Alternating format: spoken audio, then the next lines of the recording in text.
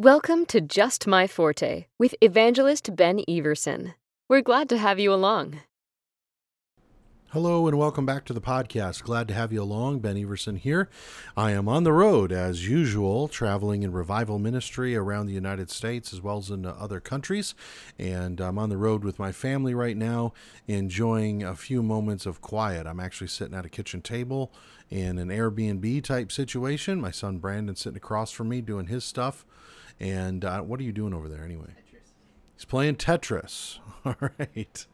Good times. We have a concert tonight that we'll be doing, and for a local church and guests that are coming. And I thought while I had a little bit of time here, I'd sit down and just visit with you on this topic: where there is no vision, the people perish. This is one of the most quoted passages of Scripture, I think, when it comes to a building program in Bible-believing churches. Where there's no vision, the people perish. Hey, we need to build a new building, so we've got to have vision for our building. We've got to have vision. Maybe it's January 1st, Sunday. It's the first Sunday of the new year. Where there is no vision, the people perish. We don't want people to perish, so we need to have vision. You realize that's not at all what this verse is talking about. This verse is not talking about a building program. It's not even talking metaphorically about having a view of the future, or having a plan. No. How did God communicate with people many times in the Old Testament, long before they had the completed Word of God? Well, many times he would communicate with them in a dream. He would communicate with them in a vision, right? Where there is no vision. In fact, sometimes the word of the Lord, and the word of the Lord came unto the prophet, right? What is that? Well, sometimes I remember Elisha, I believe it was, he said, bring me a minstrel and a harp player. And he had that harp player play so that he could be calmed by the music so that he could receive the word of the Lord, which came to him in what we would call a vision. Now, don't think I'm going charismatic here. I'm not. We have the completed Word of God now. We have the indwelling Holy Spirit now, so we don't have to worry about visions and dreams and things like that. Maybe we'll do another episode on that at a different time.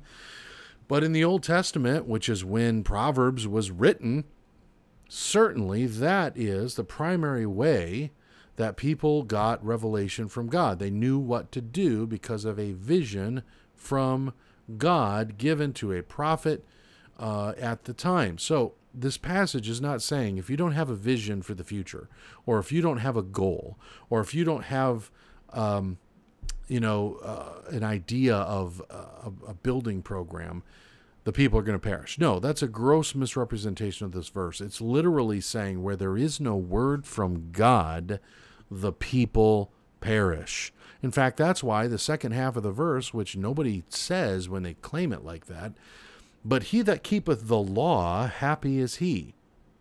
Now, why would he compare and contrast that way so often in Proverbs?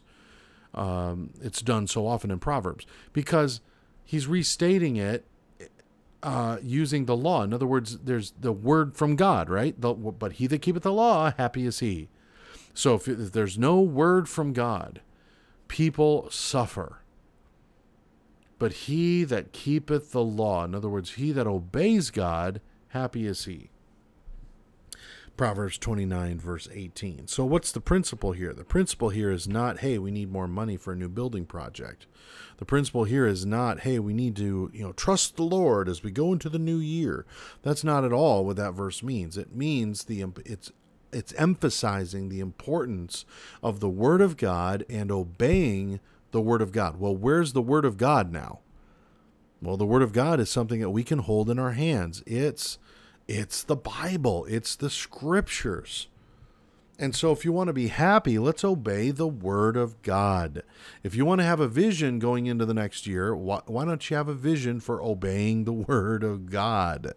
Right? If you want to have a building plan for the next year, why don't you build your life on the Word of God? That's what it's talking about here by application. It is the completed Word of God. So friends, just a quick thought today.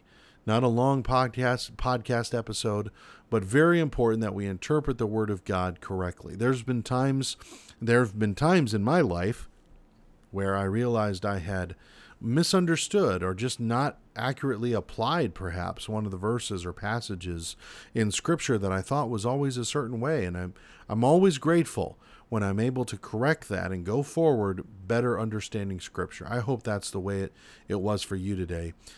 Thank you for joining me. Make sure you catch every episode if you can. Share it with others. And if you can, leave a 5-star review for us, whether you're listening on iTunes podcast, Apple Podcasts, I should say, or Spotify or Google Podcasts. Would you help us out and do that? That'd be a great help to us. Thanks so much, and we'll see you next time.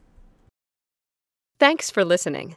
Just My Forte is produced by Bible Revival Ministries. For more information, go to BibleRevival.com.